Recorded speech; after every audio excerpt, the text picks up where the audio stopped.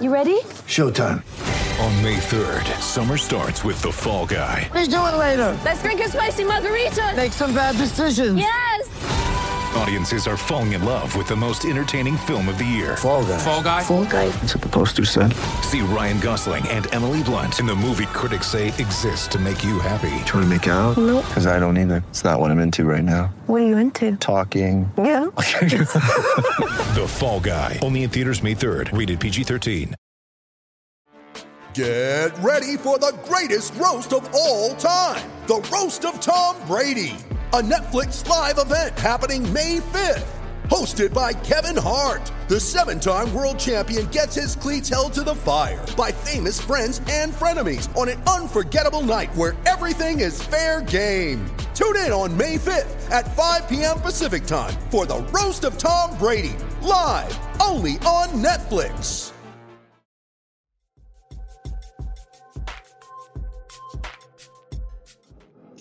All right, what's up, guys? Garden Report. We got a whole host of people down at the was that the quietest Garden crowd of the entire year, guys? For quieter, good but it's quality up there. team, Yeah. I'd say so. It's pretty quiet. Yeah. Yeah, Except not for a lot all of the energy in the building. except for the friggin' the stragglers up on 9 that don't leave on time. The broadcast commented multiple times on how quiet it wasn't there. But honestly, when you miss that many shots, I think the fans were just sitting there in stunned silence, being like, "Did I pay to watch an NBA team tonight, or am I in some rec league game with these just like Well, again, dudes that can't hit 25%?" They didn't miss that many shots. He missed that many shots. Okay. You know, the overall numbers are going to look poor. You remove Jason Tatum from the shooting splits, the Celtics were 48-37 tonight, or 48-36. Perfectly fine shooting numbers. One person couldn't shoot tonight, and it was Jason Tatum. And that's it. And it's the most perplexing thing, and it's a season-long thing, and the numbers are terrible. And yes, he flashes every once in a while, but Tatum's been terrible offensively this year. He can't shoot. The shot won't fall. The three-point shooting is terrible. And again, on a night you're down 2 starters, your stars got to play great. And Tatum was awful tonight. Awful. Yeah, I mean, there's no getting around it. There's no sugarcoating it. This was not even top 45 Tatum. We like to talk about top 5. This wasn't even top 45. He was bad. It wasn't. You want to give Charlotte credit, but I can't. And I won't, because they didn't do anything special. They were weren't fine. locking him up. Yeah, I mean, these were shots that he has made time and time again, but for whatever reason, they just did not fall tonight. And it happens in the course of a season. But to John's point, it seems like it's happened a little bit more often than it should with him. And that is a problem. But it's almost inexplicable at this point, right? Like it's everyone's waiting for it, like it's a bad dream, and you see a lot of it, kind of like the post game comments and just people on Twitter, like, oh, if Tatum just didn't shoot bad, or if they were a little better and X, Y, and Z. But at a certain point, you're deep into the season. It's a season long problem. This is, it's beyond a slump. It's a bad year. He's just it's a bad year. It's a regression right now. At a time where you needed him to take his game in another direction, he's flat out regressed offensively. And he killed. And when you rely on these guys to carry the load as much as this team does, games like this kill you. The games where Tatum's a no-show, or Tatum and Brown, or Brown and not it's hard for them to win when they're this bad. You just need them to be average more. There's been too many of these dud games where just no shots fall, and it absolutely kills them. Yeah, it's a bad shooting season for Tatum, no question. And I think what's concerning is that when you look at the box score, you see he went 0 for 7. Like, that was an 0 for 7 that wasn't – like, he didn't need to do that, right? It wasn't one of those approaches where you're like, okay, keep it going and you're going to turn things around. That hasn't been your track record this season. So I was I get it. He can get frustrated in his own head with the officials, because it seemed like that definitely distracted him in this game. But he's got to get beyond that. I thought – he was trying to shoot his way back into it off of that, and it just showed a regression that the old Tatum that we saw the first month of the season. John, what was that stat that you sent us about? They went into the bonus with like 7 minutes left.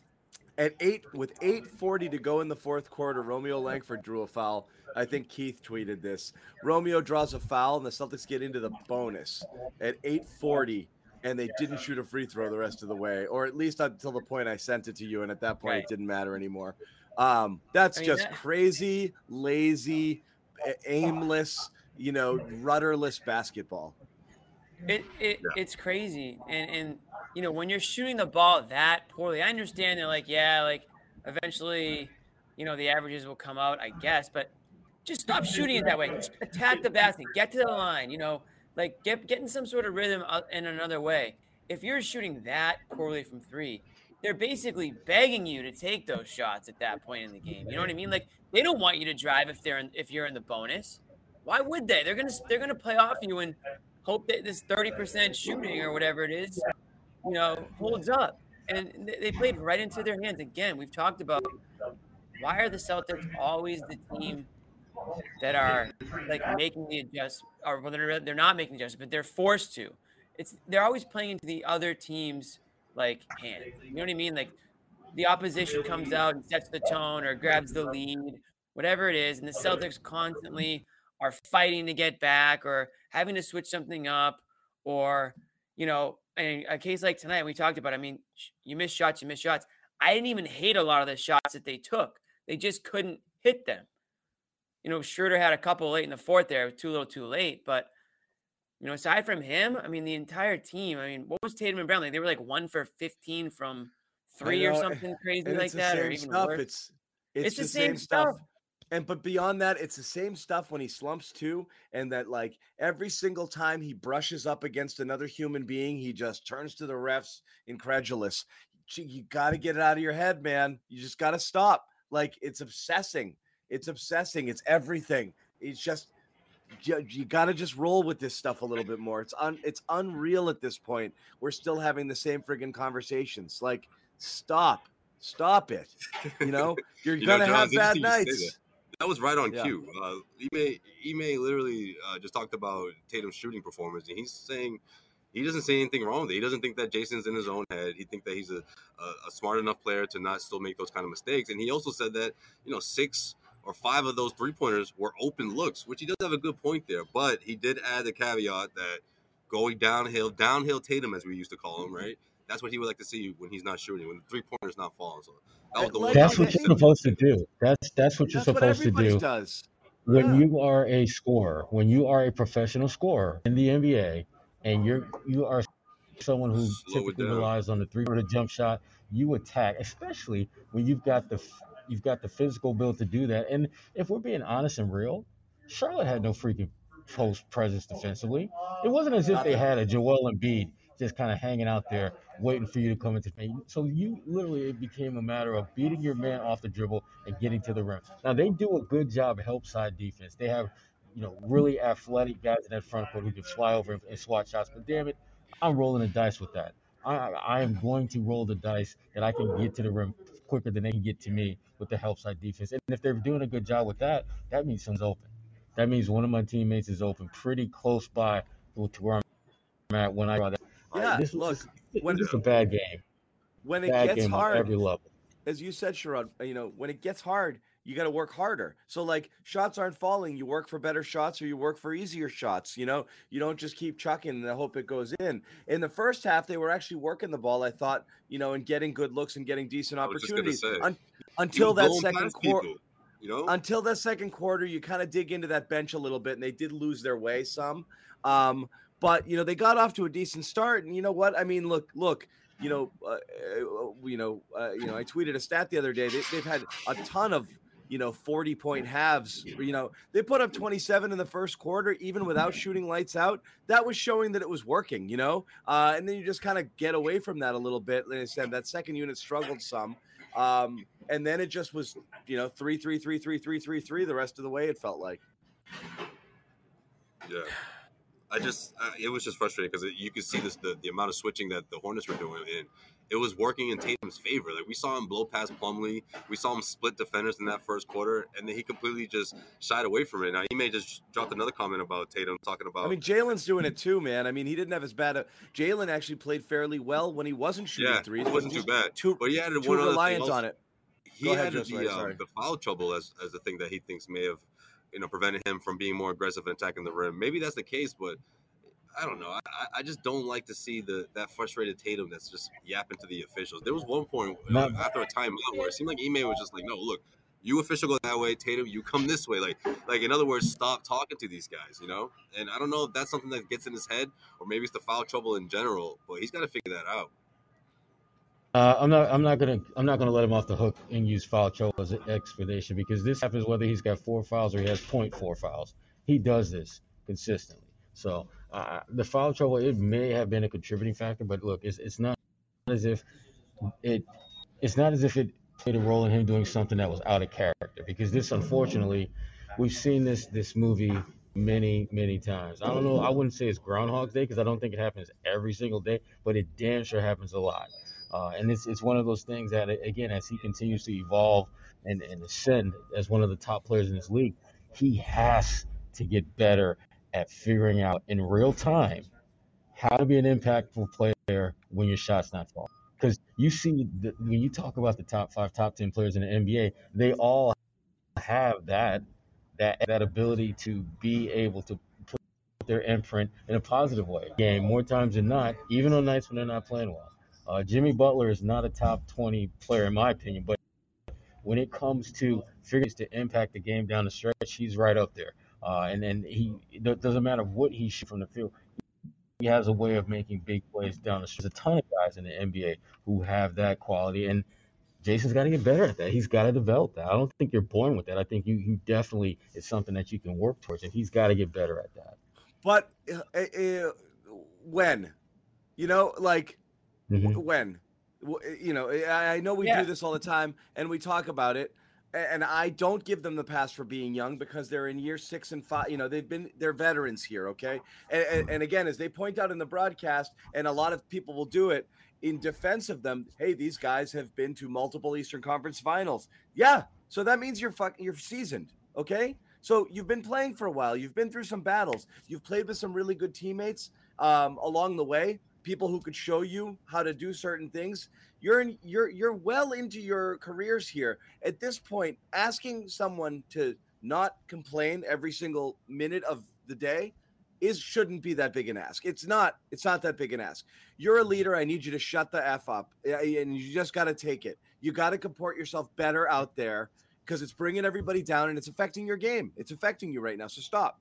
And he just can't. He can't do it. From game 1 to now, it's just part of him. So who thinks it's going to get better? When's it going to get better? I don't know. Yeah, I mean, there's no one knows the answer to that question. But the big thing with him is he's got to, like I said, it's not going to happen overnight. I don't think he's going to wake up one morning and all of a sudden everything just slows down and he makes all these amazingly awesome plays every single game all season. He's got to get better. And this is, again, he's far from a finished product. He's got a lot of room to get better, a lot of room to grow. But this is one of those flaws in this game that is starting to stick out more and more and nip it in the bud. He has that. It has to be one of those priority one, issues that he works through in this offseason. He's got to figure out how to be better in those moments. Bobby Manning, welcome you in, buddy. How did Bike Watch go tonight? I didn't have a strong eye on it. Was he on there at all? I don't know. I think Horford was on it. Damn it, Bobby! We gave you one assignment. You had one job. I think Horford was coming here for Bike Watch, Bob. I think Horford was stealing the bike at one point in the fourth quarter. He was on the bike a little bit. Tatum in the first half was spending more time on the baseline screaming at the refs over that third foul. So there was no stint on the bike there. Yeah. Oh, what a frustrating night. The Hornets didn't even play good. See what this team's capable of? That's what we said. They had such a blah game, and most of the Celtics not named Tatum were also okay. Yeah. If they really were, this was such an easy game. This is such a winnable game. Yeah, you needed more attacking and decisiveness out of him, and I did hear you guys talking about that a little bit before I came on. The 3-point looks that he got were good. I mean, that last one in the corner there was just a practice shot. So you just kind of throw up your hands there a little bit in terms of the shooting, much like the team as a whole here in this one. But at the same time, that stretch between the middle of the game there where they went 1-13 from 3 and just kept launching. I know Schroeder got a steal at mid-court at one point and threw it right back over to Tatum. Kind of an empty defensive for the Hornets there, and Tatum just threw it up. There were moments in this game where the Celtics definitely settled, and that stretch where they took, I think it was 9 of their 11 shots from 3 into halftime was a really rough stretch because they came out in the third, made up some ground. Into the fourth, they were right there. That stretch where they just went on this brutal drought where only Schroeder lifted them out of it, just like he did late, killed them, I thought. And it was all just a mentality thing. Early in the game, the offense looked great. Horford in the high post, guys cutting, Romeo getting involved. And then just one run went against them, and it all just started to fizzle again. And I thought the defense was just dreadful here. Bad lineups, small ball didn't work at all, and the Hornets attacked it. And I think both their guards had 10 assists, right? So they were both very active, played off each other well, hit a ton of shots. Just a better team, even at their worst. And I didn't think they were anywhere close to their best here. Yeah, I mean, you can say bad lineups, but again, when your bench is Ennis, Payton, Richardson, and Langford, and that's it. I mean, you're thin tonight. You're missing, I'm not going to call Nesmith a rotational player, but you're missing 2 starters and another guy you thought you might start to give some minutes to based on how he'd been. And you got a pretty good night out of Langford, and you got some positive contributions out of Richardson. Ennis was fairly useless, and so was Payton. But, I mean, that's where they are right now. I mean, this is people jumping in the chat saying rotations and this. I mean, what are you going to do? You got to rotate a couple of those players in. You can't play your starters 40 minutes. And your starters weren't even all playing well. So, there's gonna be doing certain things you haven't done all year though, like playing. I get it, but we've been telling him to try. We've been telling him to do that. I'm not gonna kill. We've been begging Ime to try new stuff, so he tries to do stuff, and we're like, I don't know why he's experimenting. We should go back to the old shit that didn't work. Bottom line is the roster kind of sucks. So when you mix and match, a bunch did Romeo of crap, play enough though? I thought he was fine. I mean, but, you mix and match crap with crap, you're going to get crap sometimes. That's just what they had tonight. Yeah. And no one could get it going shooting-wise, so. Yeah. It is crap with crap. Sometimes you're going to get crap. That's awesome. With the players what does it make? What does it make altogether, Right. And 1, and 2, like you 3, said, crap! All right, just want to remind everybody about our exclusive wagering partner, BetOnline. BetOnline would like to wish you a happy new betting year as we continue our march to the playoffs and beyond. BetOnline remains the #1 spot for all the best sports wagering action in 2022. New year and new updated desktop and mobile website to sign up today. Receive your 50% welcome bonus on your first deposit. Just use the promo code CLNS50 to get started. From football, basketball, hockey, boxing, UFC, your favorite Vegas casino games. Don't wait to take advantage of all the amazing offers available in 2022. BetOnline is the fastest and easiest way to wager on all your favorite sports. BetOnline, where the game starts. Once again, that promo code CLNS50 to get a 50% welcome bonus on your first deposit. I mean, like you guys said, you got to play the players that you have. At the end of the day, this is the roster. What's Nesmith going to do? Cut into some of Romeo's minutes or cut into Richardson's minutes? At the end of the day, it is what it is. I don't think this was an Ime issue game, although I don't know why he's not screaming. I'll say this. In the fourth quarter, he should have been screaming at his guys to drive to the hoop. Yeah. Draw contact, get fouled, do whatever it takes. That I will put a little of the blame on him. I can't imagine they're just completely tuning him out. It's like you just got to get it through these guys' heads that they can't just be chucking threes at a 25% clip and expect to come back. You can't hit the home run shot. It's not going to, Schroeder had a couple late in the game, but it's too little too late by that point. He didn't do enough up to that point to get within striking distance. That was my biggest issue, I guess. I don't have a problem with him going to Freedom or Langford. I thought, Langford actually gave you more points than he probably has majority of the games he's played this season. So I don't really have much of an issue there. Grant, I don't know. Is he like starting to fade a bit? I mean, he's not giving you that 3-point corner shot right now. Grant is turning into Grant. Blown by. I mean, he got blown by a few times. This was a tough matchup for him against Washington and Bridges and those types. But yeah, I mean, they did whatever the hell they wanted, to be completely honest. There wasn't. I mean, and credit to Grant. He gives it his all out there. I'm never going to question his effort. But again, it's a talent thing, and I'll question a lot of other guys' efforts, but I'm not going to question Grant's. But I just don't know if he's capable of the role that they need him to be in. And I know that they're a little bit, undermanned right now, so I get it. But I think overall the effort and intention in this one was great from everybody. I think everybody showed like a big force. They made multiple comebacks throughout the second half. And listen, the shot quality that they were getting was outstanding. You look back on it, it's just this shooting thing that plagues them isn't going anywhere, and frankly is getting worse as Tatum, I think, starts to burn out a little bit here. And, if we're sticking on Tatum for just a second, the shot making that you've talked about, John, this just simply becoming a bad year for him on the offensive end. What does that stem from? I don't think it's shot selection for him like it was in 2019. He's not taking leaners and fadeaways and mid-rangers and all this different kind of stuff. He's honestly just taking a ton of, open threes, quality looks from deep, shooting a ton of them and getting downhill for the most part and just missing over and over and over again. And it's been the story this year. Guys have bad seasons. It's not like everybody just keeps going up from 19 on. You do have dips and valleys there. But this is certainly starting to look like a dip from him, and you wonder what's influencing that. Is there any nagging pain? Is he tired? Is he worn out with the minutes? You wonder. I mean, we know that year over year, Bobby, his rim frequency has gone down. Okay, so just being more reliant on the three. Year over year, the last 3 years, his 3-point frequency has gone up. And it's he's never been great around the rim, but now I really don't know because it's 2 straight years of decline, albeit last year was a small one, but he dropped 2 percentage points from that year where he, where he was playing really well, and 3-point percentage went down and just friggin' cratered this year. So he's just bad all around right now. I don't know if he's in his own head. I don't know if it was the thing of like giving him more responsibility and making him a playmaker that got him out of his comfort zone. He doesn't know what he's supposed to do. I think a lot of it comes down to him is like everything that he does naturally is what they tell him not to do.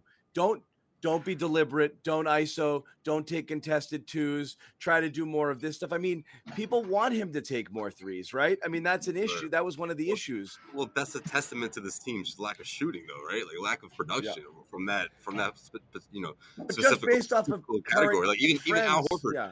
Al Horford was shooting well above 40% the first month of the season. That's not the case now, But you look to those guys for open looks, and to Bobby's point, they got a lot of those in this one. They got a lot of open looks, but at the same time, guys, we have to remember that this is the same team that we were complaining, why didn't Tatum and Brown do more in the fourth quarter? Why they barely touched the ball, and they sort of have to figure this thing out in the sense of, decision making and late game execution and how to approach it. Yeah, some of that also asking Tatum to be a playmaker because you need some of that down the stretch. That's been a part of it as well. But I thought it was interesting what Jaylen Brown just said, though.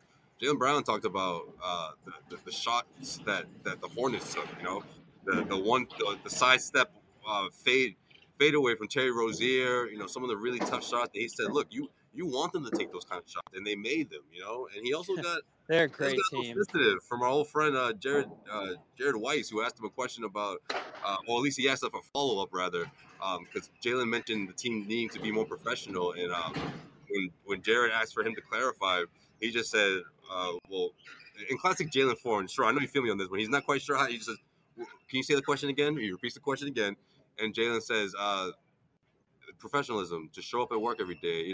That's what professionalism means. Got a little chippy, and Jared was, another follow-up saying, well, what are you not seeing out there? He's like, look, it's just about delivering it every night, every single night. Here's the thing, because we do this every night, we're forced to come up with a bunch of different things, and how many things have we talked about? Ime, rotations, leadership, defense, double big lineups, and all of this stuff. Look, every team is going to go through peaks and valleys and do some stuff well sometimes and other stuff not.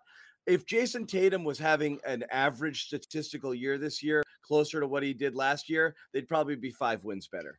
And a lot of these problems would just be gone. This is really the biggest difference with the team right now is Jason Tatum's just playing poorly. He's just inefficient. He has too many dud games. If Tatum was at his averages with everything in terms of shooting, this wouldn't be a problem at all. But he's killing you. You're relying on him a ton, and he's killing you. And it's hard to explain why. You know, we point to playmakers and this and that, but right now Tatum is the one player who's clearly, not Schroeder. We know Al isn't the same guy he was a couple of years ago or whatever, but you know, between the guys and the core players, Tatum's the only one who's gone backwards, like significantly so. If he's average, they'd be fine. A lot of these problems wouldn't exist. What about because Smart? They didn't exist. Smart is slightly below his averages in a lot of things, but not. He hasn't cratered. He's playing his role well. He's playing his right. Tatum's just not doing the thing he's supposed to do. You rely on him to score. You rely on him to make those tough contested shots, and you count on him absolutely to make the open shots. He's simply not doing it. It's the one area of the team that's well below expectation in terms of. And this is the frustrating.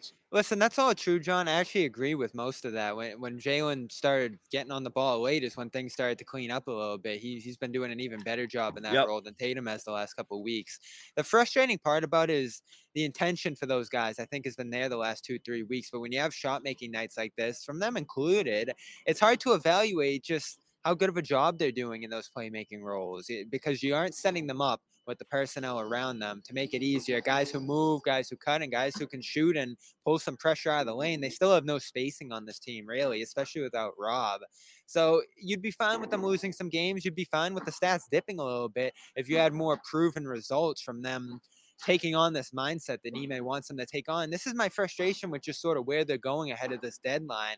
The roster's starving for shooting. You know, you want to have some nights where those guys rely on their teammates and get a lot out of it, and they're still not really getting that. I mean, tonight was a little better, but it's still a 30% effort from the team as a whole. Horford hit some late. Schroeder bumped up the percentage with those last two there, but this was really just another dreadful shooting performance all around. It would have been slightly below average for the team, but well below average for Tatum. For sure. You know, and guys have bad games, and he's had quite a few of them here, carrying a massive load. I think that is a big part of what we're seeing from him this year. It's just the fatigue setting in and everything that he's doing on both ends. It doesn't mean he's bad back to last year. Yeah, it doesn't mean he's bad forever, but he's struggling to be the guy he's supposed to be right now, which is to carry that offensive load. He's obviously done it on several occasions, but he's just the consistency is terrible, and these awful games are way more frequent than they ever used to be.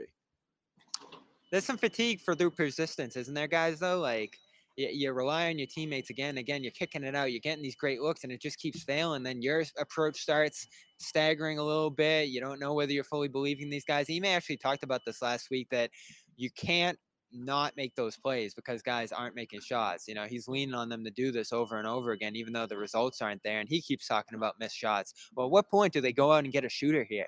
You know, it's just crazy what they're doing. Coordinating some of the lineups that they are, leaning on Horford as a spacer when he clearly just doesn't have it here. Like, listen, he's stuck in between roles, John, clearly. I think there's some balance that he's trying to strike between being aggressive and trying to do everything on his own and trying to do the playmaking things that they want to accomplish this year. But the personnel isn't there. You know, even if you want to say, look down on the bench and find some shooters there, what really is it at this point? And now they have, 13 players on the bench? It's Hauser, it's Nesmith, who wasn't even here today, and, you know, Pritchard, who I thought stunk in this one again. So, like, it's just not there on the roster, and it's something they have to address. You know, I'm sure we'll talk about that later. Pritchard's having a rough go ever since you anointed him a few games ago. But again, in very short stints, you know, just on a few shots. It's the same thing as Nesmith. I know, it is. How's Schroeder doing? Yeah, how has he been doing? He carried them again through this stretch tonight. Just for a stretch. I wrote my stretch of 48. I wrote stretch of the last 7 of the last 8 games. I wrote my defense of Schroeder earlier this week. He's been awesome the last couple of weeks. Yeah, that was essentially a written apology. He's been awesome the last couple of weeks, but we spent an entire show with you guys with us arguing about the Philly one. Entire half season. The one bad game he had when you weren't here, Jimmy. I had to hear the whole Schroeder argument kicks up again, and it'll come up again his next bad game. This is why he got mad at Bobby's Gary. one. This is exactly Bobby, why he you got mad at cheated. Gary Washburn. Yeah. You 'Cause of cheated. He had the one apology point. game. He had 1 point in a spot. I start. know. Sandwiched around Yeah. a series of really good games. Well, that's Bobby, what we bring do. that We up. talk Next about the time you game talk, that you just can bring that up happened. to him. He loves talking about that. Ask him why he's been inconsistent. We do talk about the took- games. He took as that they happen frustration here. he took the Bobby frustration out on Gary. Schroeder, Yeah, he I did. think you said it well, John. Just embodying Marcus, the feel of the game and what they need here. Again, in this one, just staggering with buckets, hitting players early from great playmaking positions. I think he had 4 assists like right away in this game. So again, he's giving you what you need, and he is saving you. Again, late, like you're down 12, and he gives you back-to-back threes to even give you a sliver of hope with 1:14 left. That was great. He's been awesome. Plenty of scoring. He had a couple of nice passes that Tatum missed, obviously, on the shots. But I mean, I thought he did everything defensively. Yes, he missed a layup. That was a tough one for him. But overall, he's giving you exactly what you need. You know, I mean, I've always, and John's right there. I mean, we've always said that for whatever reason, the Schroeder hate far outweighs the praise. When he has a game of 1 point, people can't wait to talk about it and then bring it up again and again and again.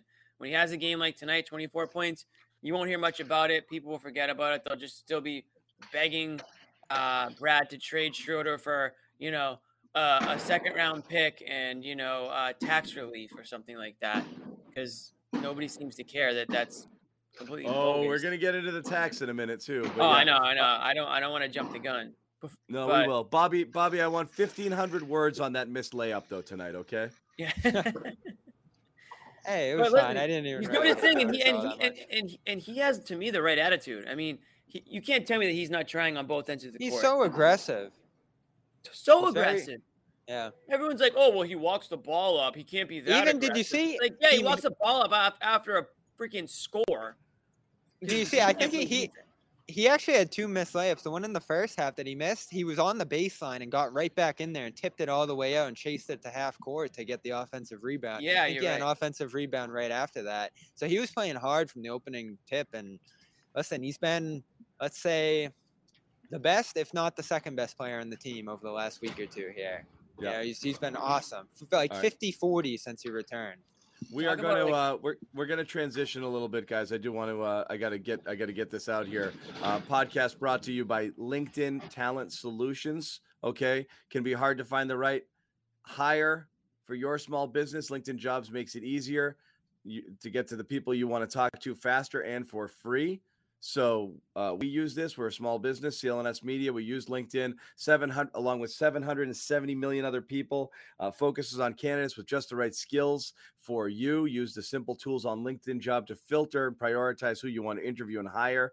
LinkedIn Jobs #1 in delivering quality hires versus leading competitors. So all you have to do here, you get to post a job for free. If you go to linkedin.com/garden, that's linkedin.com/garden, post your job for free. Sherrod, anything else you want to add on this game? Because we're going to move on. There's been quite a flurry of activity, both with the trade that went down yesterday and then a bunch of reports that have come out about that might put some things into clearer perspective about what the Celtics are going to do. But anyone have anything left over on this game before we kind of get into the other stuff?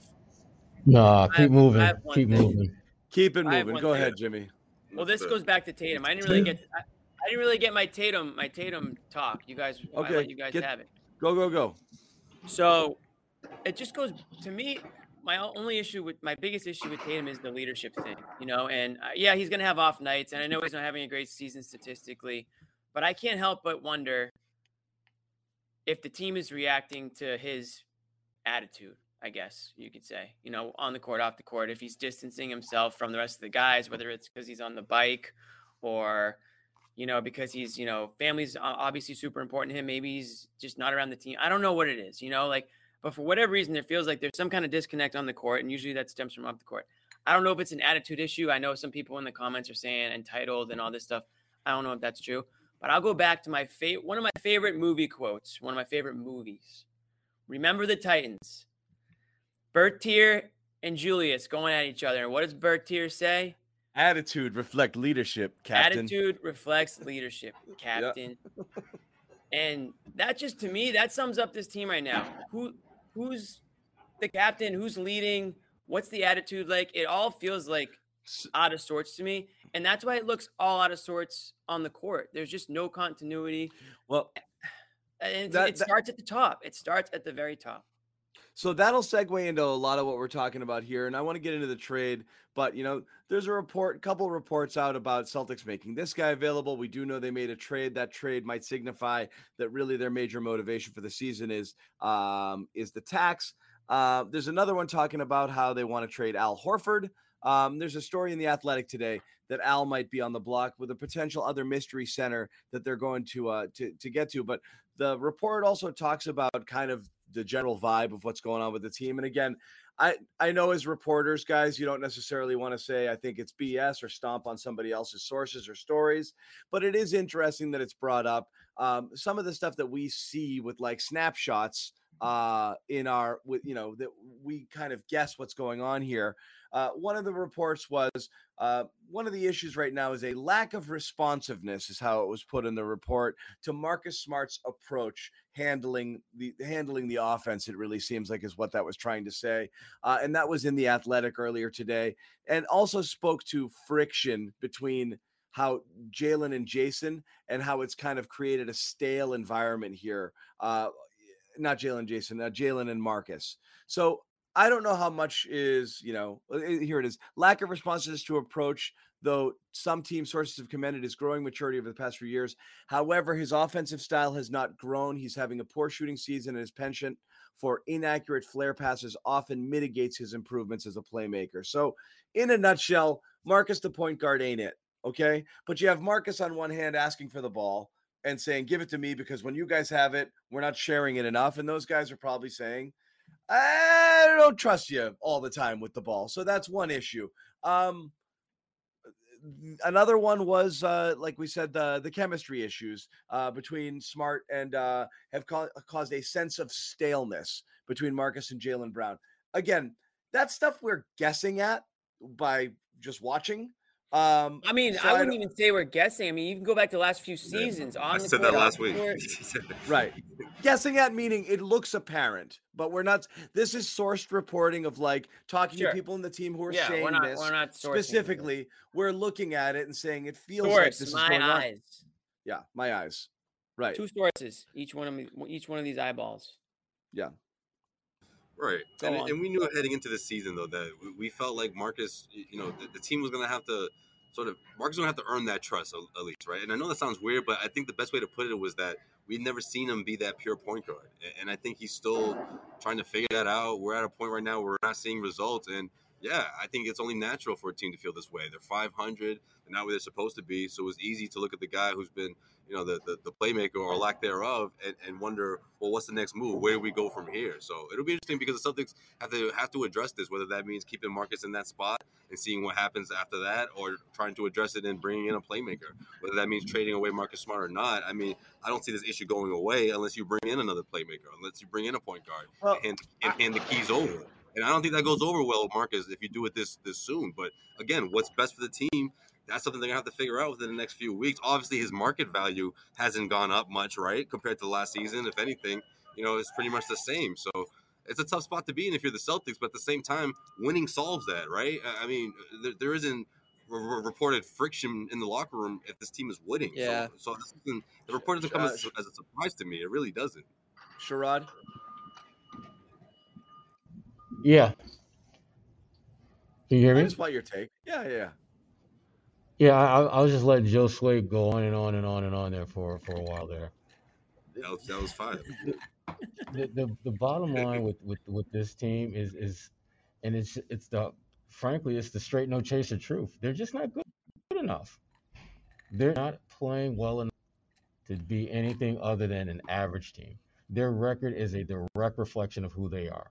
They are equally awesome, equally awful. That's who they are. How would Smart be at fault here, John? Because that's what I have trouble with. Like, it's easy to look at him and say, like, he hasn't stepped up. He hasn't taken that role by storm. He hasn't done the things necessary from that leadership position to get it going, but we see him doing the things in those spots that need to be done, whether it's active, aggressive ball movement, like emphasizing the second pass in the positions he's in, playing great defense, which he's certainly gotten back to this year, and things we talked about earlier in the year that I almost felt like we and the team got on him too hard for. Not you, John. You actually wrote in his defense for calling out the Jays for their ball movement, and they responded to that, and it worked. Well, So they might have responded, to it, or did they just want to like prove again? Like there's listening. Well, there's a and then fatigue. Prove somebody wrong. If they treat Marcus Smart like a member of the media or something like that, then they just want to prove the critics wrong. They don't actually want to take lesson and take direction. They don't actually respect his opinion. They just want to. It's like the TNT stick it in his crew. face. It's like Kendrick Perkins saying something to Tatum. Like he doesn't really like. He's not taking it as constructive criticism. He's taking it as screw you. I'm going to show you that you're wrong and I'm actually better. I'm past the point where I think Smart, if you just remove him from this situation, it's a plus. I think they'd be much, much worse. We've seen it in spots here that the defense has lapsed without his direction and communication out there, frankly. What I thought was interesting from this piece is just the lack of urgency in it. It sort of drew from Tatum's quiet style. That's the graph that I hit on most there. There isn't an urgency in terms of communication that you see out there on the court or on the sideline. I'm watching Wolves-Knicks last night, and they're huddled up on the court trying to figure out plays down the stretch, and they end up making a few and winning the game. I've never really seen this Celtics team huddle up or, get in a circle on the sideline and start talking to each other and point out directions. Smart's the closest they have. They're not, but to the topic of Marcus, I do want to say this. And Sherrod, you were about to say something first. I don't know if you want to jump in, and then I'll say what I was going to say. Go ahead, John. Go ahead. Just the Marcus thing, we were talking about this earlier today. I'm not advocating for getting rid of Marcus. What I don't understand, you're going to kill the team, Bobby, or other people for being passive, not taking big swings, being conservative in their approach. Maybe there was an opportunity to make a move last year, and we kind of thought that Marcus might have been on his way out. It didn't happen. Part of the reasoning behind possibly moving on from Marcus was might need to try something new, might need new voices in the room, almost in the same way you wanted to do it with Brad. Whatever it is, it worked for a little. It's not working now. It's probably going in the wrong direction. Best to nip it in the bud. You get another season into it, and if that's still going on, whatever it was, and again, there was some stuff out there, and it's hard to say how much is real or not real, and how much it's affecting them.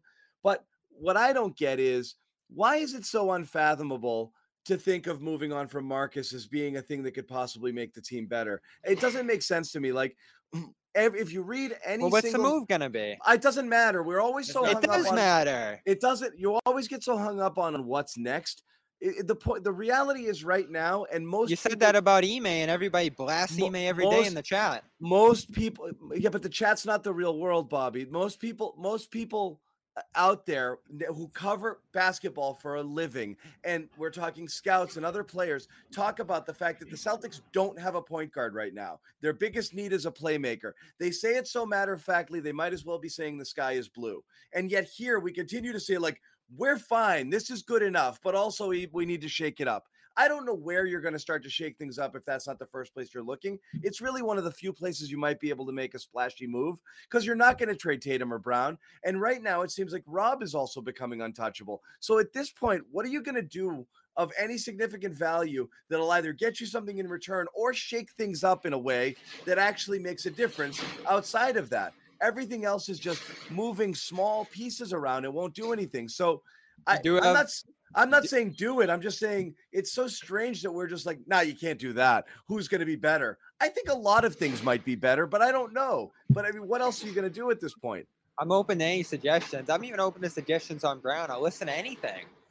But there's got to be like a framework of what the move's going to be here. Again, I think some people look at Smart and say, just get rid of him because of the shooting and because of this or whatever else that it might be. I don't think this is a better team just by removing Smart from the equation. Now, if you make the right move, you get the right stuff back.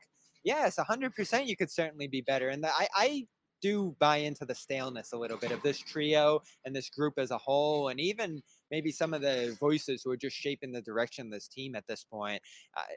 I think all that could be valid. they only have so much here in terms of you look at Tatum, Brown, Rob, you're holding on to those guys tight, but I don't think Smart's a bridge to a different point guard. I don't think you can upgrade at that position by moving on from him. You can move to a shooter, you could pivot to a wing, but then you're even weaker at point guard. And again, he's not the best point guard in the world, but he's the best you have, and the numbers bear that out in his on-off numbers. I pissed off the whole chat.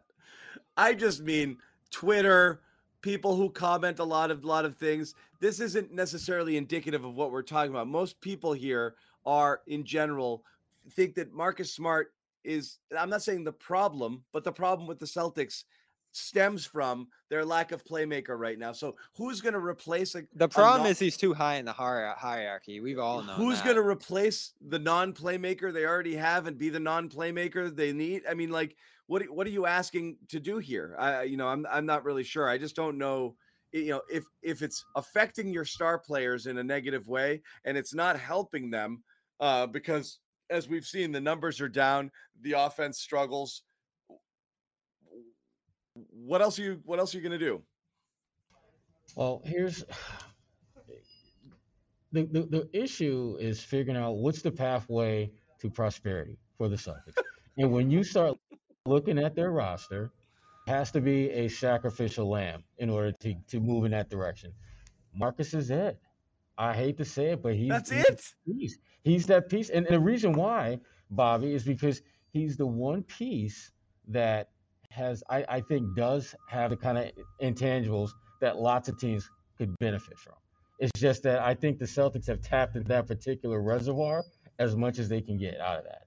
And I hate to be like that about it, but if they're at some point they're going to have to upgrade either that backcourt in some way, shape, or form. Because I don't think adding another shooter is going to get it done. I don't think bringing in a pass first point guard is going to get it done. But they have to address that position, and he is your best chip that you can play that can get you something. That's really what this is about. It's not about whether he's a good or bad player, because I think he's a very good player. It can help a lot. But I just think if you're the Celtics and you are in your mind, you have to move on from where you are right now. He's the best chip that you can play to get you something of value.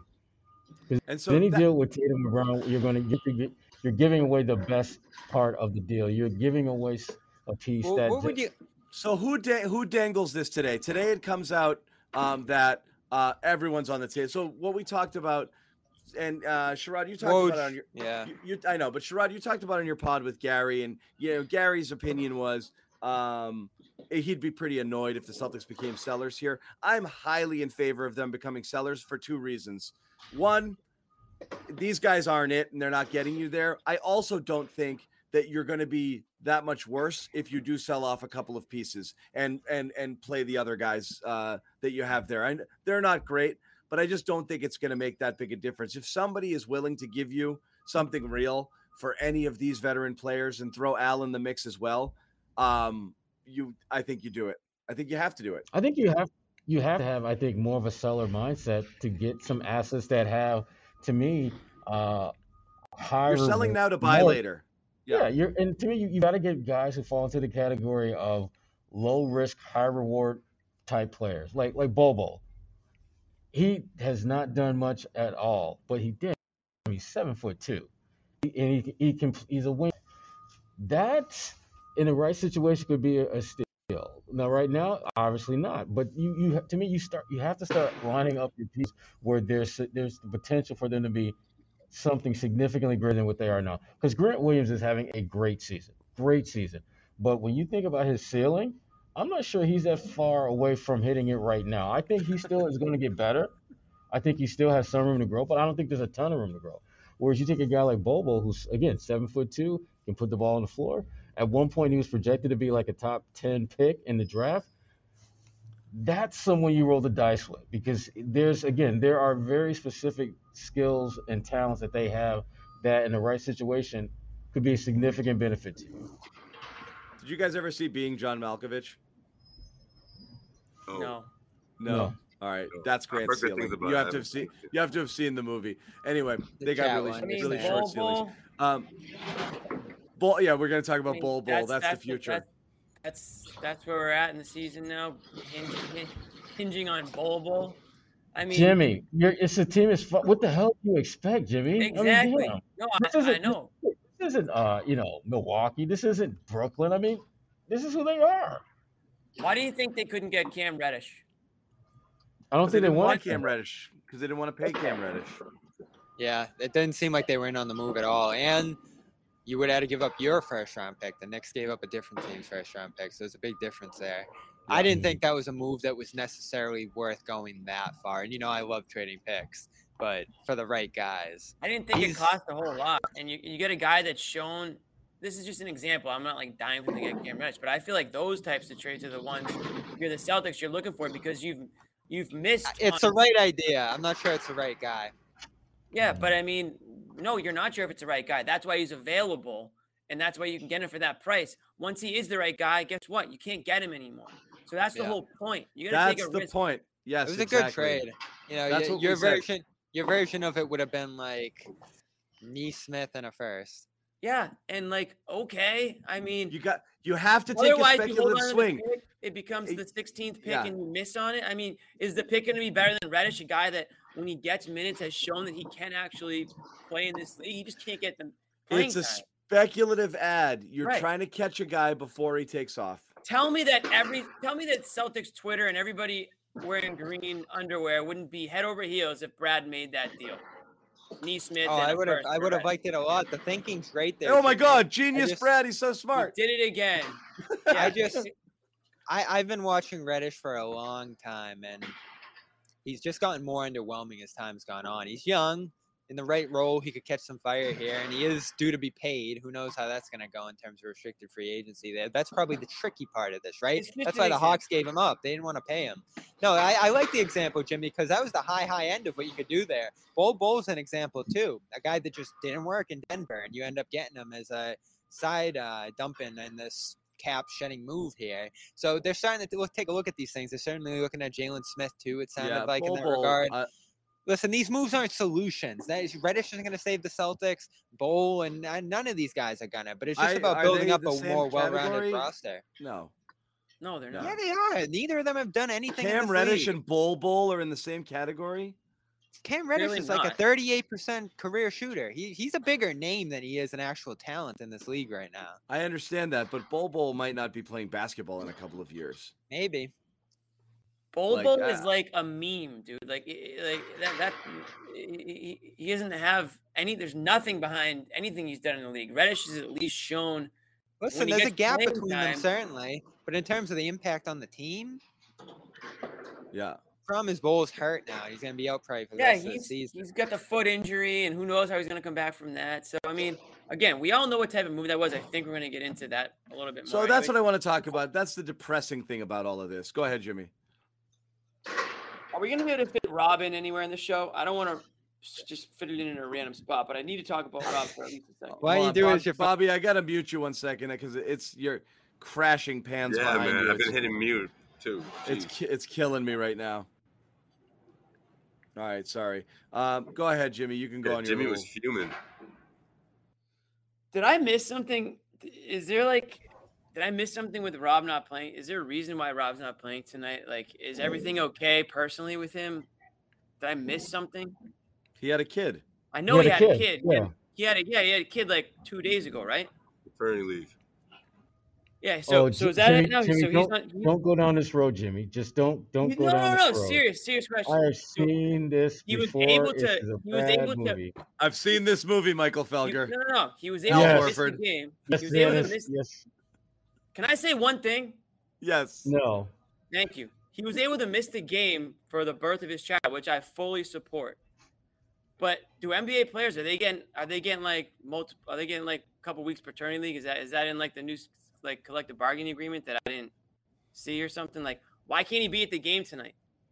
The kid was born. We saw the pictures. I'm very happy for him. But why can't he play in the game 2 days later? One person. They obviously need him. And again, I personally couldn't they have used him tonight? Jimmy's out here just hand him to the nanny and keep it moving, Rob. Keep it moving. Bro, I don't know where the baby lives, if he's in the area or not, but you could go a couple hours. Like, you could play the game. Like, the team needs you. They're paying you a lot of money to play in these games. Hey, no one is more supportive of the chat than I, and they're killing you right now. It's 2 days later. It's just, like, it's not like it's just normal. It's not normal. Usually, like, you come back and play. Like, I wouldn't expect him to miss the birth of his child. Jimmy, let me just throw this out there to you, okay? Today is January 19th. Today is actually my son's birthday, and I'm going to tell you right now. Look at that. Perfect. I'm going to tell you right now. I took a week off to be born, and I don't give a damn who feels any kind of way.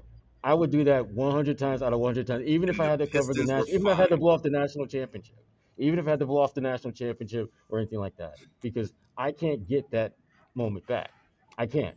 So I can understand fans who would love for Rob to be out there, but to me, that's Rob's call. That should be his decision. It is his call. I can't get bent out of shape either way, because I mean, if Rob came, like, let's say Rob, you know, his girlfriend has the baby and he plays like the same night that she gives birth, would people be up in arms about that? Yeah. Thinking like, why it's so insensitive. Why he doesn't have his priority. I mean, no matter what he decided to do, is the point I'm trying to make is there's going to be a segment that's not going to be happy with it. He's either not giving Moment enough credit and giving it enough time to marinate, or he's just milking it and just he should have his ass out there playing basketball. No, listen. He can't win. You know Tom Lloyd will take his time. Come on. I'm happy that he was able to be there for the birth of his child. Obviously, I support that 100%. I'm just saying, like, okay, like, you probably could have played in the game and still, like, been there for your kid. Sure, like, I'm glad that you spent a week with your kid, but, like, if you had to step away for a couple hours, I'm sure you could have done that. Like, that's all. Jimmy, it's not. I have a feeling you took your eyes off. This isn't like Xbox, Jimmy, where you could just like literally say, "Hey, I'll be right back. I'm just gonna play this quick Xbox game." The NBA isn't work that way, Jimmy. It just doesn't. The NBA is a completely different. I'll put it this way. All right, it's about engagement, right? Let me throw Jimmy a lifeline here, okay? I've got multiple kids. I said what I said. All right, I got a lot. Jimmy, you know you're still my dude, but damn. I said what I said. I get it. I get it to a degree. I get it to a degree, which is like you're at a hospital down the street. And I love kids, like, by the way. If you went home to go get a change of clothes, it would take about as much time as it would take to play in a basketball game. So maybe for your own mental health, maybe you would want to go play basketball and then come back later. You're 6'10". You don't want to be sleeping in those friggin' cots, you know, at the Brigham. It's uncomfortable. I'm just going to go kind of stretch out, get a workout in. I'll be back, honey. Sure, that could happen. Problem is you have no idea what's going on, the circumstances, anything around it. So it's hard to say like, dude, you should have played. It is what it is. But could they have used him? Yes. Desperately. Yes. Would it have been heroic? And would people have said, look at Rob, the dedication, only one day later he showed up? Yeah, people might have. Other people might have thought he was a really bad dad. So you can get criticism both ways on that. He can't win. No matter what he decided to do, he can't win. No, he shouldn't care what other people say. He shouldn't care what I say. So if he shows up, right. I was just surprised that he wasn't. I just thought maybe he would have been there because I thought he'd be tonight. 2 days later. I mean, shoot. Yeah. Okay. So what point is it? At what point should he go back? Should he take a week off like Sherrod? I don't know. Like what's the cutoff? Look, you know how employers are. And again, even when I took my paternity, they were like, "So you're really going to take the full time, huh?" And I was like, "All right, I'll come back." You know, like they don't really want you. You know, some employers don't really want you to. But Ime said the right things, which was like, "Yeah, if he needs the next one, he'll get the next one." But I think they're kind of hoping It's Friday. What do you think, dude? You know, they only give you 2 days in the hospital, so like, come on back, maybe. Yeah, I think the kid's gonna. I think the kid will get over it. I love kids. Everyone's like, "Oh, Jimmy, don't have kids, don't have kids." Listen, that's not really it. I'm just like, you know, like, team could have really used you. Like, you know, enjoyed your time with your kid, and you can go to the game, and then you can go back. Like, all he needed was to leave his phone. To upload the Calm app onto his phone, leave it with his wife and baby. There you go. Guys, night. Just like that. We don't support Jimmy's statement. I hate this conversation every time. I know. Well, you can't win. You can't win with the conversation. Like, no. You know, It's impossible because you just don't know. Different. I'm not saying he should miss the kid's birth. I've never been for that. Like, I totally get that. But I'm just saying, like, okay, like, again, I'm not going to keep bringing it up, but it's a couple days later. That's the difference. So we can move on. Like, it's not that crazy. It's not that crazy of a take. It's not a crazy take At all. It's just, actually. it's like not everyone needs to toughen up a bit here. It's not that crazy of a take. It's not a crazy take. You didn't go Felger. You didn't go miss it altogether. Don't even think it's not about a crazy take, but the chance of you well, that's the difference, right? It coming wasn't away Monday. Clean. Yeah. It's Wednesday. You're going to get scorched with this conversation. There's no way that you can go in a conversation and not get scorched. I thought he played the Celtics thought he would play, and then he didn't at the last minute there. So it's his decision. I don't really care either way. I'm pretty open to guys taking that time, like Sherrod said, and anybody else would take more time than he has. So he's leaning on the high end of it for an NBA guy, I guess, but this is still kind of the low end for a real person in that circumstance. Well, that's not true. So there's tons of people who can't take time or don't take time, but we'll move on. Are you sure, Jimmy? That part. It's just not true what Bobby said, but we'll move on. If you're able to, people would. Yeah, if you're able to. So and he can. He can. And he did. Good for him. He can. And the Celtics lost. So just keep it moving. Exactly. KIM, Jimmy. KIM. Keep it moving. So what I did want to mention that we were talking about earlier was the trade. The trade that they did make was it got Bobby, it got Bobby excited for a little bit. You get Bol. I've seen this guy play. Yeah, Bobby, it moved. Bobby got excited. Didn't you hear it was a good way to do it.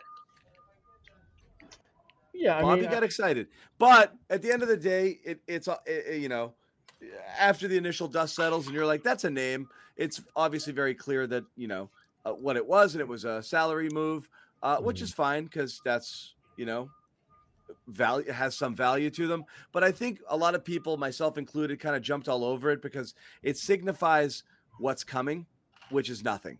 And that's what sucks is everyone was like, I had a friend ask me, he's like, why are you so mad on Twitter? Or why are people killing this trade? And I was like, it seems perfectly reasonable. Yes, the trade is perfectly reasonable. It's smart. You're shaving salary. You're trading nothing for nothing and getting under the tax. Nothing bad about that. Absolutely good bookkeeping on your part. Who knows? You're taking a flyer on a player. Maybe you can keep and might develop for you down the road. Who knows? Doesn't matter. Probably not. Probably straight bookkeeping. What it is, though, it signifies what is likely the goal of the season, which is the fear everybody had all along is they're not spending into the tax. And every article written about it today is, obviously it's obvious because they've made it obvious. This is a priority. And every move they make. So it's very easy to say what Wick has been saying. I'll spend into the tax for a contender. And he's done that. And that absolves you of having to do anything here because no one can argue that this team is a contender. So is everyone okay with this? Is everyone okay with not spending into the tax, dumping resources, just getting under the tax for the sake of saving money? We're not worried about repeat offender stuff here. This is strictly saving Wick money.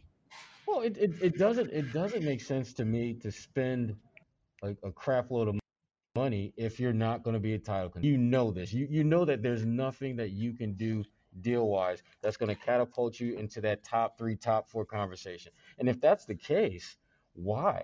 Why would you spend? To me, your goal should be to create as competitive a roster as possible to figure who should stay and who should go. I look at guys like Pritchard. I look at guys like Neesmith. I look at guys, some of the younger, the Grant Williams of the world. And to me, this season is so critical to see what those guys are capable of doing that anything you can do to save money outside of that, you do. You absolutely do. Because, Bobo, and again, you look at some of the deals they've done in the past, the result often was significantly greater than with the expectation. Like when they traded for Isaiah Thomas, they were just hoping to get a little spark plug off the bench that could help them win a few games. The next thing you know, he's a 2-time All-Star and a top 5 MVP. So is Bobo going to be that good? I don't think. But shit, I mean, he is definitely worth rolling the dice on if you're the Celtics. I know, but yeah. But my counter to that is this, Sherrod. When you're doing this, and again, credit to the Celtics for not having to give away anything to get under the tax, but they have given away things to get to shave money. And so you gave away the Desmond Bane pick, which bit you in the ass. And again, it seems just to save $4 million, $4.5 million. And you gave away another pick to shave some salary here in the Kemba Horford deal, who right now that looks like it could be a fairly useful player. You've missed on Romeo. Everyone bear with me. You've missed on Romeo, Nesmith, Grant, and Pritchard in the sense of none of them are impact. They're not all busts, and you might get some value out of them, but you missed. They're not making you better. So that's 4 misses plus Bane 5 plus selling a pick for the Kemba deal 6. That's 6 blown draft picks. That's friggin' crazy to me. And that's the reason they're the position they're in. But a mentality where you're not always trying to get better at whatever cost, if the only cost is money, is going to make you do dumb shit. And it's gonna make you miss opportunities. So I think you can look at this trade and say, great, they got under the tax. I guess that's useful. You can also look at it and say the one playable piece in this was a floor spacing shooting guard that went to a different team. Why couldn't you have made the trade for the guard and let the other people cut salary? Why did you take the salary cutting portion of that trade? You know, why couldn't you make a small move that would make you a little bit better? What's wrong with that? Like that's it's infuriating. And that if you're a Celtics fan, you're like, so you don't care at all if we're a little better. We're watching your team, we're investing. And they need to get a lot better. Yeah, and they need to get a lot better, which means, and the problem is you can't get a lot better without a bevy of draft picks or up-and-coming players on your roster or tradable assets to swing big, which means you're going to have to get better a little bit at a time, which means you should be looking for every opportunity when you make a trade to get a little bit better because you don't have a lot of opportunities. And if you keep moving pieces around the board just to save money, you're going to be left with nothing. So any opportunity, if you find a team that wants to cut salary, you get the guy. Don't be the team that's giving, that's cutting it. I think that's where fans are looking at it. So I get it from a perspective that they're not contenders, but you can't keep passing up opportunities to improve. That's it. I'm done. I don't think there's a clear-cut move that would like the whole consolidate the trash at the end of your bench for a rotation guy. I just don't think that's realistic, though, John. I mean, yeah, this is sort of the sign that they're not going to maybe swing for the fences here before heading into trade season. But definitely didn't we know that already? Didn't we kind of call this a bridge year to begin with? We just didn't think it'd be this bad, right? We didn't think they'd be a solid 500 team throughout. I mean, maybe some of us did, but I didn't. And I just think this is the result of that. You're sort of in a tough spot where you have to wait and just get yourself under the tax. I mean, to their, to Wick, what one good thing about Jalen missing so many games today, he's probably not going to get those incentives, right? So, Wick's looking at that as well. And I think he's looking at this entire year, and that's through that same scope, that this is a bridge year, and Celtics fans may not want to hear that. But, I mean, look at these pieces that we're talking about. Look at this bench that we've been, for lack of a better word, shitting on all season. We've been making fun of this bench or saying not kind things about these weapons coming off of it. Bobby, do you have any comment on that? I thought I lost you guys. Yeah, the tricky thing we'll have to figure out here is whether they forewin opportunity here. Like that's gonna be the key thing. Could you have used Juancho's salary in kind of a salary? That's the other thing. Move that I talked about. Yeah, but that shows you what the market's like. That's right something now, they can and still. that's something they can still do, but that restriction's in place. Juancho's value was not to shave the market's pretty salary. stacked. Juancho's value was to stack salary. It was right, to and get money. I agree. Right, and that's another one. You can't get him anymore. Well, not the way I had it in mind. I think it's demoralizing. I think you are. Like I said, you're really stuck a little bit here. You either make those trades where if the only thing you're giving up is money, you make trades to improve. If you can get assets and you're willing to take a step back to take a step forward, that's fine. But you keep running in place, and the only thing that's happening is you're avoiding paying a tax. That's not going to play. That's the only thing that's not going to play with a fan base. I think there's plenty of people who'd be happy with a couple small moves and made some small improvements for the current product on the team. And I think those same people would be happy if they just said, Smart, Richardson, Horford, you can have anything. If you can get a first-round pick or two or something out of that down the road value, people will take that too, because it's building towards something better either now or later. But just moving pieces around the chessboard just to shave a couple of bucks, and that's the only move you make, and if that's all they end up doing at the deadline is just that last move to get them under the tax, that's going to suck. Right. John, I agree with you with that. I mean, I believe that this is just, the hors d'oeuvre to the first main piece. Entree. Yeah. Yeah. And to me, that's a good thing, because this is not going to dramatically shift your roster, even from a financial standpoint. It's not going to just, all of a sudden you can now spend, willy-nilly all you want to. Right. But this is where you Celtics fans, you got to trust Brad, that he knows what the hell he's doing, that he's going to figure out a way to get you either that playmaker, if he's being allowed to, well, see, again, you always have restrictions, though. Yeah. Yeah. Do you think he's being allowed to, Sherrod? I do.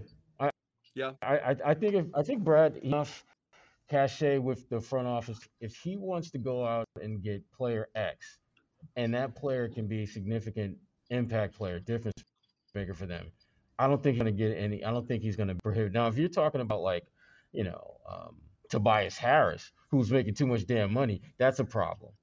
That would be a problem. Sure. But if you're talking about if let's say all of a sudden the Phoenix Suns say, hey, we want to trade Chris Paul, you're going to figure out a way to do that, because that dramatically changes.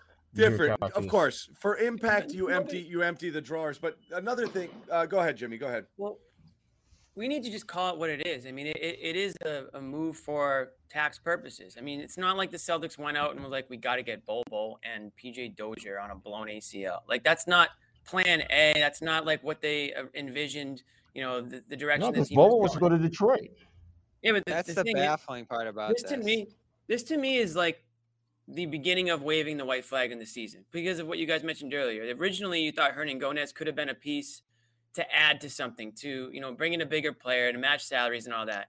They must you don't know if you could have. There's weeks to go. It could have come up. They must have an idea. Why would they just jump at this? Why was because they had a chance to get under the save tax, money, save money. Like they needed to. Yes, the opportunity came up once the Bowl deal fell through. But theoretically, they should be able to get under the cap, in the next couple of weeks, if this is. This was the easiest and most painless way to do it, though. It's right. almost like. And that's what it is. Do you see the way the reporting came out? It was like the Spurs, they got their future pick here, and they got off a guy they probably weren't going to keep. And the Nuggets, they got the shooter and the depth they needed, and they got rid of the two guys who couldn't play for them off the bench here. And the Celtics, they really needed to get under that tax line, and they did it here. Oh, my Lord. That's another narrative that, the entire national media talks about. Like, they needed to. It was crucial. Need to get under the tax. Like, we're all going to, we're all just going to explode if we don't get under the tax. I mean, don't get me wrong.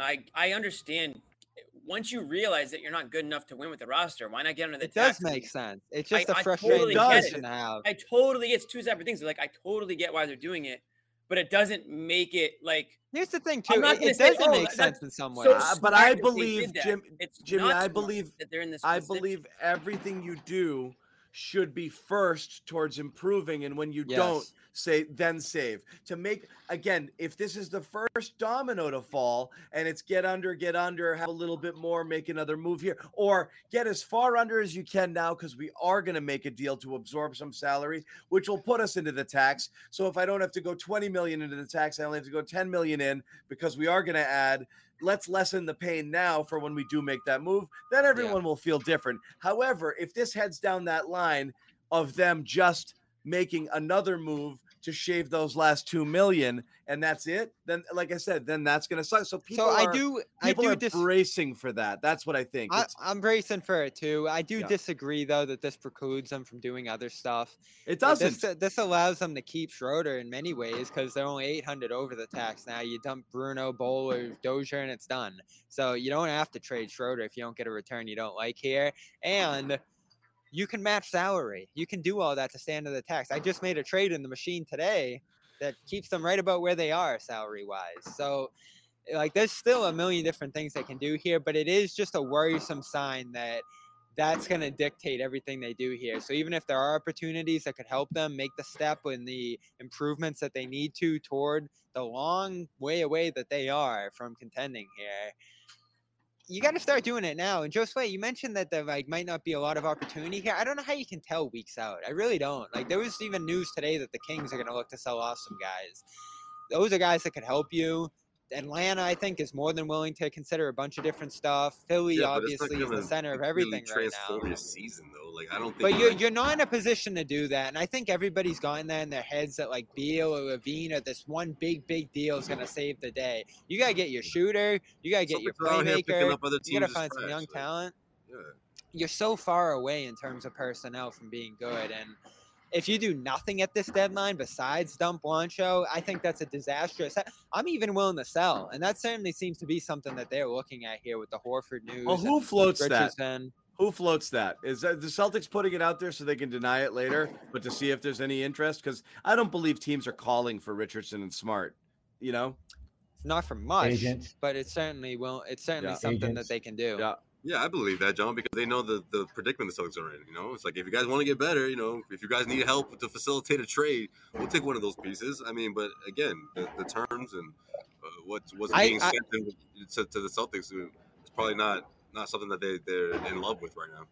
I get worried hearing Brad too, and I know it's probably just a cliche that he's leaning on, but if it is the driving factor that you're not going to make any move if it doesn't get you any closer to winning a championship, you are not in a position to do that. The rest of your roster is in such a state of disarray that you need to start to kind of climb the ladder here. And this could be the bottom floor. I think this is a move that makes sense in a vacuum. But if it is something that we find out in 2-3 weeks here was the only thing that they're doing here, that's where it gets really frustrating because you have to take a direction now. You still haven't in terms of improving or in terms of selling. And this isn't enough of a sell to put you in position to do anything going forward. Honestly, like, Bowl and Dozier, if they impact this team into the future, it'll be a massive surprise. And I think it's a nice bonus to what you did here with the cap shedding and not giving up anything to do that cap shedding. But it's not anything that gets me excited enough to think that they did anything here beside that. You know, it could happen, but it's probably not. It's what you think the motivation is. The other part of the report that I wanted to mention, and then we will wrap it because there'll be more to come and things will heat up as well. But, you know, at the very end of the Athletic report today was Stevens played it conservatively when he first came on board this summer, passing on proposals within his front office to make bolder moves, according to team sources. While the time to jump all in on change isn't necessarily approaching in February, he needs to start setting the table. So again, not a detail there, but a vibe that Brad had an aversion to anything big and splashy early. And fine, maybe you didn't want to come in and just fire everybody in the first day on the job. But if you don't have the aversion to do something bold or drastic, I mean, if you don't have, if you don't have that in you and you're going to play it conservative, there's a very small chance they're going to improve. You got to take a swing somewhere. I just don't know where it is. It might not be in February, and that's fine. This might just be get under the tax and reload in the off season. You have to take a risk. The thing you're going to do is, but you're probably going to have to take a risk somewhere. Yeah. You don't have a lot of assets. There's not a lot of opportunity or players that are going to be interested in coming here. So you have to take a risk on a guy that could transform the dynamic on your team, the leadership situation, certainly. I really do sense a staleness here. I do, and I felt that way all year. You just don't see you see some effort at fixing things. Yeah, the group as a whole right now just isn't meshing, and the bottom parts on the roster aren't working, and at the top, you do have big questions there. Like, I don't even think shaking things up at the bottom of the roster could necessarily be the answer because the way they're faltering in the fourth quarter, which is kind of the definition of this team this year, that's the key players that are doing that. So you could go get a shooter, you could go get a playmaker, and it still have it be a disaster there. Like, just patching kind of the edges here may not be the answer, but you have to try, right? Because you haven't tried. You haven't tried to funnel some picks in the one player, consolidate a little. I mean, they still haven't consolidated. They have all these picks. They have all these young players. They have all this salary. Well, now they need them because their roster's garbage. So, it's the only way they have to make a deal, though, and that's not going to change in the summer. I don't think there's an immense amount of opportunity that's going to explode. We all know where summer. This is headed in the offseason, and we all know where the conversation is headed. You've got one chip, to do something that's roster changing. I disagree. And I'm just saying that's the only one, or else you just sit there and you just are this team. Why didn't we talk about the picks once during this show? Like, we're going to go to this again, but we can't talk about picks. Because they aren't picks. They have one pick every year, that's it. It's not the picks. It's the same story, Bobby. They don't have that up-and-coming player to match with picks. Every team wants Everybody has bird picks. in the every team wants the bird in the hand, the player who plays now, the Halliburton, the whomever, and the picks for the star. It doesn't work without that thing. You don't have that thing. So nobody just wants your three lottery ticket, your 3 shots at another Romeo. That's not good enough for people. They need something guaranteed to make a trade for a real piece. They don't have it. So they can't do it. They can't. It's just picks alone isn't enough. That's where they are. Every team's got picks, but the Celtics also don't have that thing to pair with it. All right, I'm worried one day Brown and Tatum are gonna walk and they'll just use all the picks. They might. So you might have to show one of them the door to avoid that. And again, it's not here. That's how the NBA. I don't know why that's never a move that they've been willing to take, but they did use one to dump a guy. Of course. Who knows? Anyway, we are gonna wrap because we're gonna this conversation is gonna repeat itself. Naturally, because the trade deadline's approaching. What is the trade deadline, the actual date? February 10th. So, ton of stuff. Thinking about it all year, John, all year. Yeah, leading up to that. But we've got more games coming up Friday night. Who do we got Friday? Portland. Portland. Portland without no Dame. Chauncey. And then we got, Sherrod's got his buddy. His Pistons connect. And then let's get him on the show. Let's get him on the show. Sherrod? What's up? North End? No, we're not ready for that. Yeah. No, not that might come with a price tag that we can't quite afford. Oh man. Yeah. We are in Washington on Sunday as well. Mm-hmm. Yeah, Sunday afternoon, Wizards. Any of you guys watching Yellow Jackets, by the way? No, but I heard about it. You should watch it. Yeah, I actually, you know what? I started it and I was just like, it was late at night. I was like, no, I need to give this more of my attention. So I'm gonna try it. I heard good things. It's pretty good.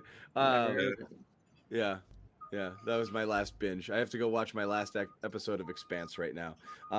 But that's it. We're gonna wrap up the show. Thank you guys. I'm sorry Jimmy offended you by the stuff that he said. That was pretty shitty. Yeah. I do think you're real. Change the subject too. You want to say it's so bad. Couple of softies in the chat. That's okay.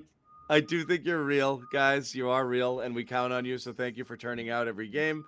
I almost did an apology cam to the chat. But for what? Because I told them they weren't the real world. But anyway, they're our world. They're our world. So thank you guys for turning out again. We're back on Friday with more, and then at least Bobby, possibly a couple of guys traveling to DC for that game on Sunday. People want to trade me. That's fine. I'll do that. But until then, thanks again. Once again, quick reminder, LinkedIn. No, we're not trading John. It's a rebuilding year. It is a rebuilding year. I'm that veteran presence, right? Although, I'll ask Nick if we need to get under the tax. John might have to go. I know. Yeah, I am expensive. LinkedIn.com/garden. Post your first job for free. Once again, LinkedIn.com/garden. Post your first job for free. Thanks again for watching. Celtics lose to the Hornets. Full team, maybe back on Friday. Could be the first time in a long time. I don't Jimmy, know. what do you think? I don't know. I hope not. I would hate that if that was the case. I hope everyone takes their time coming back. Yeah. Take your time. Everybody slow play it. Hey, maybe go have a kid. If you haven't had a kid, go have one. He'll meet what? Everyone Everyone's up late tonight. You know what? Everyone just take tomorrow off. If you're watching the show, tell them I told you could take tomorrow off. Yeah, call out. Yep. All right. Good night, guys. Take care.